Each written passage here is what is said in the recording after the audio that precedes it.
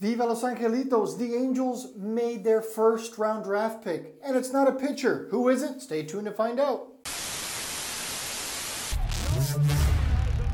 Angels 2014. The Angels, world champions. Oh, and first pitch crushing.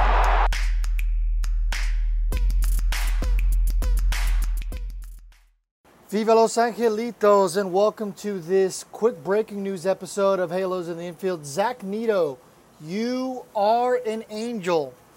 So he was drafted today, 13th overall. Now Zach comes out of Campbell College, and you've never heard of Campbell. Well, it's because it's in Buies Creek, North Carolina, and I most definitely butchered that. So the school is home of the Fighting Camels. I can't imagine many of you guys have ever heard of the mascot, the Fighting Camels, but you've heard of it now, and our new shortstop was a Fighting Camel and is now expected to sign with the Angels. Now, this school in North Carolina has only produced a couple of Major League players.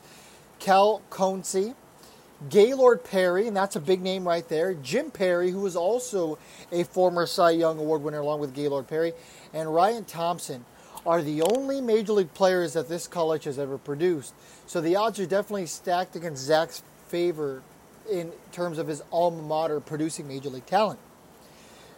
I like what I saw from the kid and the highlights that I've seen.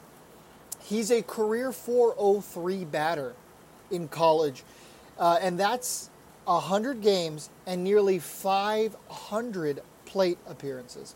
He's hit 27 career home runs in his time with the Fighting Camels, 108 RBIs, and 31 stolen bases.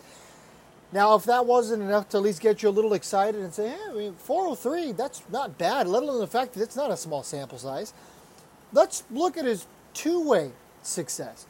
He had a 3.25 ERA, but he did only pitch a total of just under 28 innings. So once again, career .403 batter throughout his 3 years with the Fighting Camels in exactly 100 games, and in nearly 500 plate appearances, was able to produce 27 home runs, 108 RBIs, and 31 stolen bases. So, it's not a pitcher. I bet a lot of you guys were expecting a pitcher. I know Taylor Blake Ward was. I was expecting a pitcher as well, because in baseball, you never draft for positional need, right? You don't draft the player that you need in your organization. You draft the most talented player. For whatever reason, Perry Manassian figured that Zach was the most talented player at that time. Now, the positive thing with Zach is the fact that he was able to produce on such a long-term scale. Now, just because you produce at the college level does not necessarily mean that you are going to produce in the majors, and we've seen that, or even produce at the minor league level at that fact. The Angels don't have a lot of success early on in the draft, right? They hit on guys like David Fletcher, Cole Calhoun, Chris Rodriguez, Jared Walsh, these guys who are not exactly projected to be top picks, or top prospects, I should say, sorry.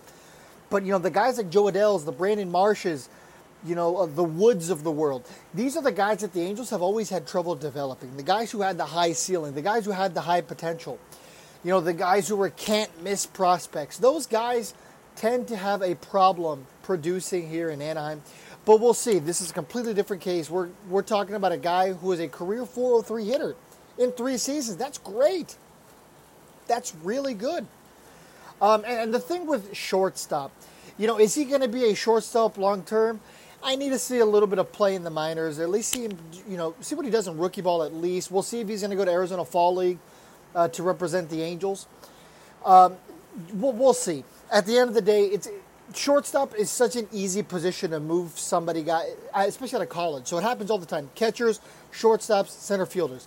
They get drafted and they change positions, right? Look at Will Myers from the when he was with the Royals organization. Now he's with the Padres. He's an outfielder. Look at Bryce Harper, drafted as a catcher. It happens very, very often where this is the case. So look out for that, and we'll see what eventually turns out of Zach. But as of right now, the things to be excited about is the fact that he was a consistent batter in college, proved that he was capable of being a good batter long term. So time will tell. Stay tuned for more information. Make sure to follow us here on Halos in the Infield. And thank you guys so much for tuning in.